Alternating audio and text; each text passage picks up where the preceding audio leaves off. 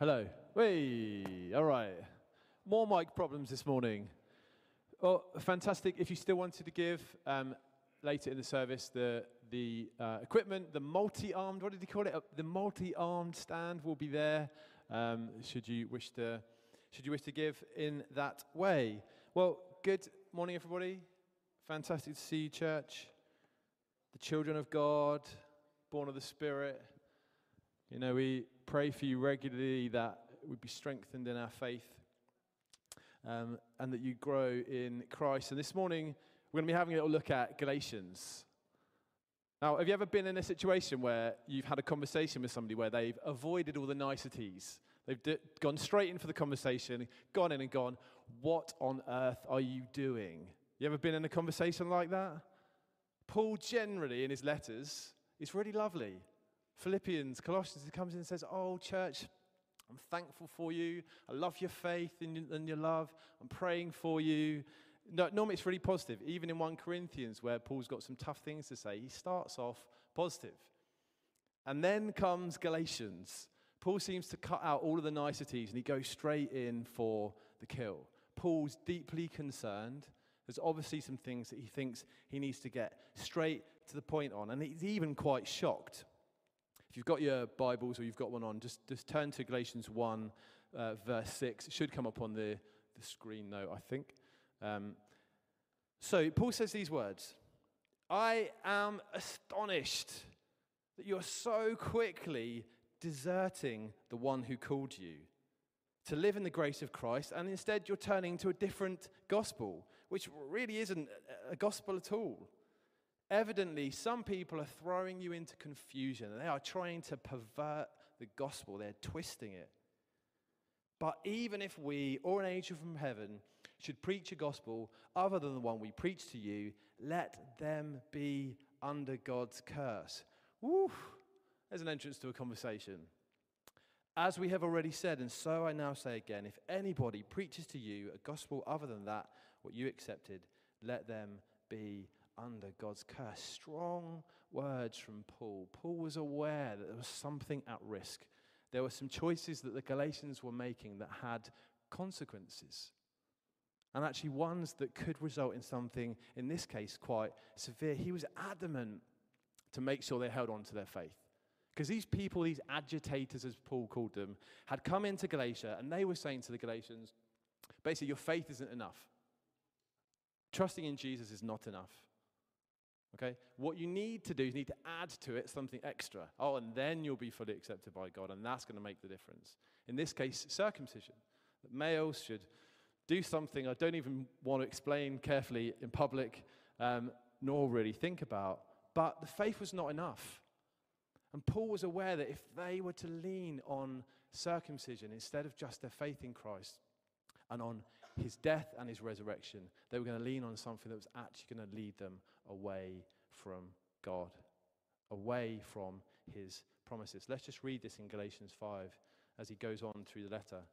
He says these words, Theo read these, it's for freedom that Christ set us free, verse 1. And then he says this, mark my words, I, Paul, tell you that if you let yourselves be circumcised, Christ will be of no value to you at all. Again, I declare to every man who lets himself be circumcised that he's obligated to obey the whole law. You who are trying to be justified by the law have been alienated from Christ and you've fallen away from grace. Because it's through the Spirit we eagerly await, by faith, the righteousness for which we hope. For in Christ Jesus, neither circumcision nor uncircumcision has any value. The only thing that counts, is faith expressing itself through love. Paul is deeply concerned that the Galatians are going to make some choices that cost them dearly, and he doesn't want them to do that. And yet we know that choices have consequences, don't we? It's one of those things about our world that choices have consequences. Most of us generally think of something negative when we say that, as if we're more talking about punishments. You know, oh, you're going to get consequences for that. Somebody's going to get a taste of their own medicine. And there might be that aspect to this. You know, God in his justice has the right to say to his creation, no, actually that is not okay. But I don't think it's just about that. I think what's going on here is Paul talking about that there are products, there are things that our choices produce. Our actions and even our inactions produce something in life for the good and grow something wonderful, or for the worse and allow something to grow or grow something negative in our lives and in the lives of other people. As Paul says in Galatians 6, again, another example of this, of a similar principle. He says in verse 7, look, Galatians, don't be deceived. Don't have the wool pulled over your eyes. Don't pretend that things are different. He says, look, God cannot be mocked. A man reaps what he sows. A man reaps what he sows. There are outcomes and there are benefits and there are gains to the way we live our lives, for the positives and for the negatives. Even in Christ, even under grace, even in his forgiveness, that principle still remains true. A man reaps what he sows. People of his day taught it often. We've got common phrases, don't we, in our culture that teach a similar thing. You only get what you give. You make your bed, you lie in it. Anybody got another one? Well, okay. All right. There are numerous, what goes around comes around. Numerous things that we've got in our culture and in our society and in life in general that make the same point. Nobody in all of their freedom escapes the fact that our words and our actions and our thoughts do something to us and to the people around us, whatever those things are. And John Mark Comer highlights in this chapter of the book a principle that he calls the law of returns. But it's got 2 points to it. First one, every cause has an effect. In essence, the world is wired in a way that when we do something, something happens. If I was to drop the microphone, it obviously would hit the floor. If I switch on the light should switch on. Things happen in life. Okay? When I was driving down the M25 at 7 o'clock in the morning with Dave Bonney en route to the airport, and the traffic in front had stopped. I hadn't seen it. I was looking at the dashboard at that moment. Dave had spotted and thankfully warned me quickly, hitting the brakes as hard as I possibly could, swerving into the fourth lane because I was in the third one. Still wasn't quite enough.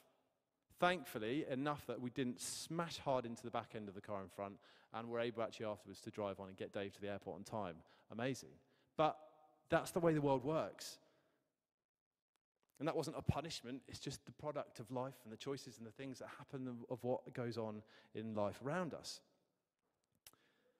And yet we know, don't we, that we have choices in those things as well. We went to Splashdown at Easter as a family to the water park called the Flumes. Josiah was terrified. Bless him, he's not the boldest of characters in life. And so he obviously needed a bit of a nudge. So we said, right, I said to him, look, I'll give you a bit of a reward. Which his older sister was not happy with. She was like, oh, go on anything. But what, I don't get a reward? I was like, okay, look, if you push yourself today and you try something different and you push yourself beyond your fear, we'll go out for ice cream or something. And bless him, he went for it. I was really impressed. Obviously, the enticement of ice cream, as we should all be enticed this morning towards that, was obviously enough to really get him moving. And in the end, he went on the steepest slide, and he said at the end, that one was my favorite. I was really impressed with him because he'd decided that he was going to step into that. And actually, as he did it, he found a new sense of freedom and an enjoyment in doing the thing that he was previously afraid of, because his choice changed something.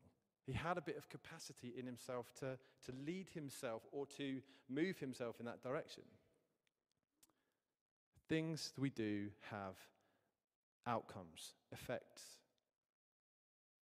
Paul says in Galatians 5, I'm just going to keep bringing out examples of this from the letter, because although there's so much faith in here, this is woven through the whole thing. Galatians 5:13 to 15 says, you, my brothers and sisters, were called to be free, but don't use your freedom to indulge the flesh. Rather, serve one another humbly in love. For the entire law is fulfilled in keeping this one commandment. Love your neighbor as you love yourself. If you bite and devour each other, watch out, or you will be destroyed by each other. I always thought Paul's words about biting and devouring each other were about harsh things that we say about each other. I don't know if anybody else has kind of thought that in their heads. And it may well include that. But I was surprised to read this week that Craig Keener thinks that he's not really talking specifically at all about that. He's actually making a really shocking point, which is about cannibalism. He's actually making a point to his audience, which is actually if you bite and devour each other, if you treat each other in certain ways that actually essentially is kind of like you're consuming each other, you have to understand that you're at the end of it all going to just destroy each other. It's only going to lead a certain way. I think that surely includes things like grumpy comments and miserable things we say about each other. That as we begin to bite and devour one another, as we begin to take advantage of other people, so it has those kind of consequences that lead us towards something worse. They take us somewhere, don't they, in a direction. And the second point of what that John Mark Comer brings out that I find fascinating, but is that the cause doesn't always just match up to the effect. Actually, the effect can be disproportionately large in comparison to the cause. Sometimes what we do might seem small, but it has an outcome which is far-reaching to what you expected it to be. In simple terms, you take a seed, you sow the seed, what do you get back? You don't get a seed, do you? You get a plant, a whole plant. A plant that's then capable of producing its own seeds to then create more plants, etc. The sowing of the seed began a whole process of things that were disproportionately large in comparison to the seed that was sown. An oak tree comes from an acorn that turns this massive tree that in its mature years can produce 10,000 acorns in one season alone. Incredible growth. So it isn't just a mathematical case of seed sown equals one seed back. It is that things can even grow more greatly than we imagined. And so it can be sometimes with our actions, can't it? The things that we do and the things that we think, that we actually find ourselves in a place where we either think, I never wanted to be here, or we knew what we were getting ourselves into and only realized the consequences later. A simple historical example, but the Archduke Franz Ferdinand's assassination could be said to have led to the deaths of 35 million people in World War I. I'm sure you're not that interested in the lottery, but 2 months ago, a couple won the largest haul in the lottery ever. From a £2 thing they paid in, £184 million return. But even on simple money, Neil will tell you, as people save and invest, or maybe not so much at the moment, but those things grow over time. If we sow with kindness, one act of kindness towards somebody, that can then begin to shape the course of their day. They go on to a conversation with somebody else and they go into it lighter, slightly more valued, slightly more positive. They then have a more positive conversation with those people, and so those things begin to spread and grow. And unfortunately, likewise, the other way. One harsh comment is enough to set the trajectory of that person's day in the wrong direction. I wonder how many of us have been in that position. And so things can be disproportionately large in comparison to what it is that we sow. And so applying that to us, to our spiritual formation, as John Mark Comer calls it, by our growing in Christ-likeness. So the things that we do, the choices that we make, the things that we think, the things that we do actually begin to shape what it is we're involved in. Ultimately, that is by the Spirit. Again, Paul is absolutely clear about this in Galatians. Galatians 5 again, 5-6 says, "For through the Spirit we eagerly await by faith the righteousness for which we hope." Eagerly await. It's through the Spirit. And the Spirit doesn't work in our lives, as Paul says in Galatians 3, by anything other than by our trust in him. We don't manipulate him to work in us by our actions. But Every choice grows something in us, and every choice goes somewhere. And we need to choose what it is that we do. There's a C.S. Lewis quote. We could put this up there, which I think is excellent and very helpful. Let's just read this together. Every time you make a choice, you're turning the central part of you, the part of you that chooses, into something a little different from what it was before. And taking your life as a whole with all of your innumerable choices, all your life long, you are slowly turning this central thing into a heavenly creature or into a hellish creature. To be the one kind of creature is heaven. It is joy and peace, knowledge and power. And to be the other means madness, horror, idiocy, rage, impotence, and eternal loneliness. Each of us at each moment is progressing to the one state or to the other. Powerfully made point. It starts with small choices, doesn't it? One of the examples used often is that of, adultery on the negative side. That the adultery doesn't just suddenly happen and suddenly somebody comes along and just says, right, here we go. It usually is a process of a whole load of choices. Those little moments when somebody lingered a little bit long in their mind about this person or that person, about that possibility or this imaginary scenario. The little look, the longing look here and there that then begins to grow something else, that then there's that meeting up after work, and there's kind of those scenarios of where it begins to develop. They start with those little small choices. And so there is something of the awareness of learning to pick up those movements. Phil lent me a book last year at some point about the examine prayer. It's all about considering those inner movements, those that are growing Christ in us and those that aren't. And being able to try and be sensitive to those moments when we notice ourselves going in a direction that we don't want to, or going in a direction that we do, and how we have a degree of choice and a prayerful choice to be able to go there. Or more positively, my nan, when she died a couple of years ago, my nan was one of the most joyful people I know. She was one of those positive, bubbly, lovely. She would celebrate. She was so full of gratefulness and thankfulness to God. She would just be kind of electric with energy. She sowed over years and years and years. She was somebody who continued to be joyful. She continued to be thankful. She continued to praise God. And that is something that she grew into all the more as the years developed. Like the oak tree, almost as we grow in our years of maturity, we should expect that there are more seeds that we have available to spread. There's more goodness that we can walk into, that we can shape others around us with. Because it isn't just that our choices have outcomes, it's that eventually they become us, don't they? They become innate, they become subconscious. When we learn to ride a bike, it's awkward and difficult and painful and damaging at times, but in time, you don't even think about it. It's just part of who you are. You just get on the bike and off you ride, and it's become a natural part. And we can grow in that, in all of the ways of righteousness with Christ in us and the power of the Spirit, to grow in those things that actually we don't even then have to consider them at times, because they become a part of the people that we are. As oaks of righteousness that we heard as we prayed for some of the children this morning, they become part of us, which is why we've got to be so careful. And Paul warns on numerous occasions, take captive those thoughts.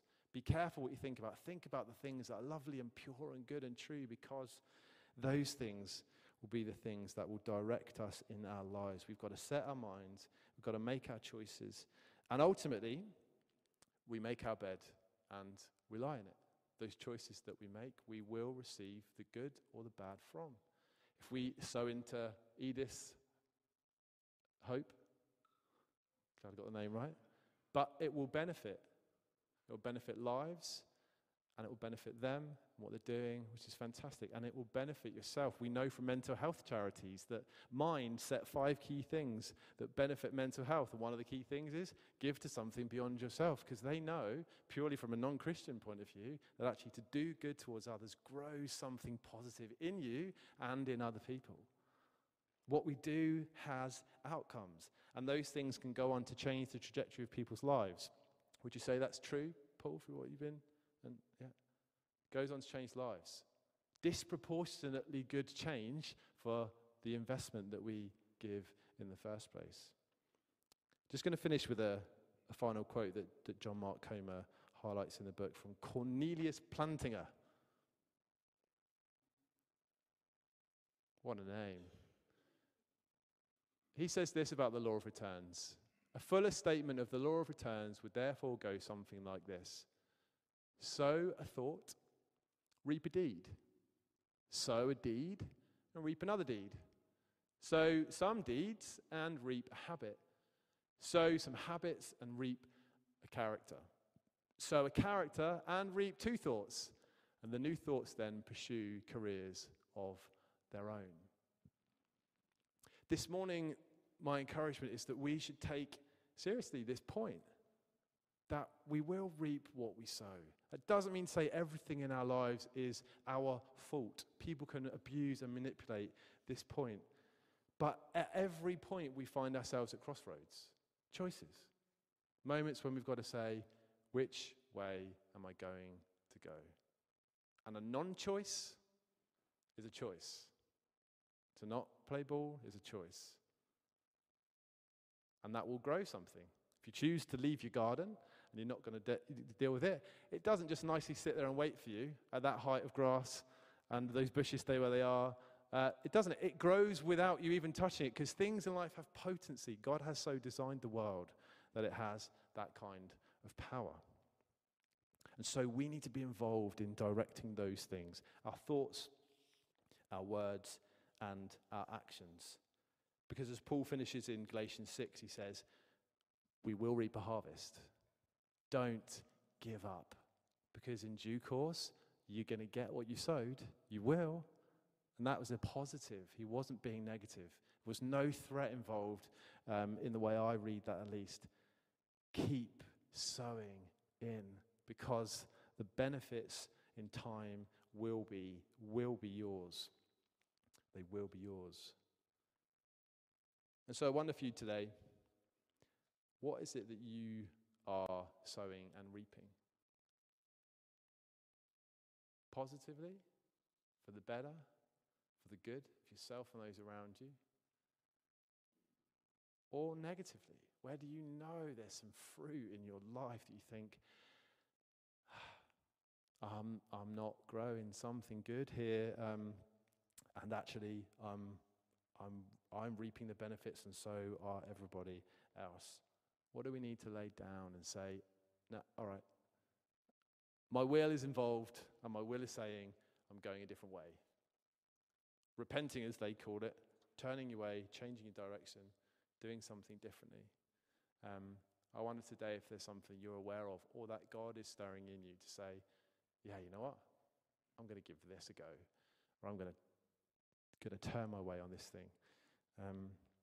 Should we just pray?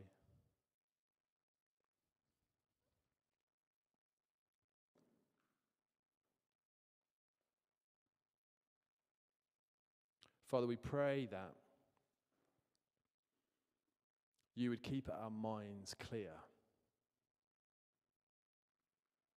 Help us always to be aware in our choices that what we reap is what we sow. Help us not to be blinded or deceived or pretend that, it's going to be okay. Oh, wow, that doesn't really matter, does it? Or, no, help us, Lord, to walk in the best goodness that we know. Deep in our hearts, in the place where your Spirit moves us, may we continue to walk in all that it is you want us to. God, we want to walk in the harvest. We want to walk out the good that it is you have for us. We pray you'd strengthen us by your Spirit. We pray you'd keep us And we pray you'd speak to us, Lord, in the coming days. And you'd empower us, Lord, to be able to change where we need to be able to begin to do the little things to shift direction. Even small choices they may be. God, would you bring about change that we might change the course of where we're headed? That we might have a benefit on the world, and we might bless your name, that we might walk in the gospel more fully, and we might reap a harvest. In Jesus' name, amen.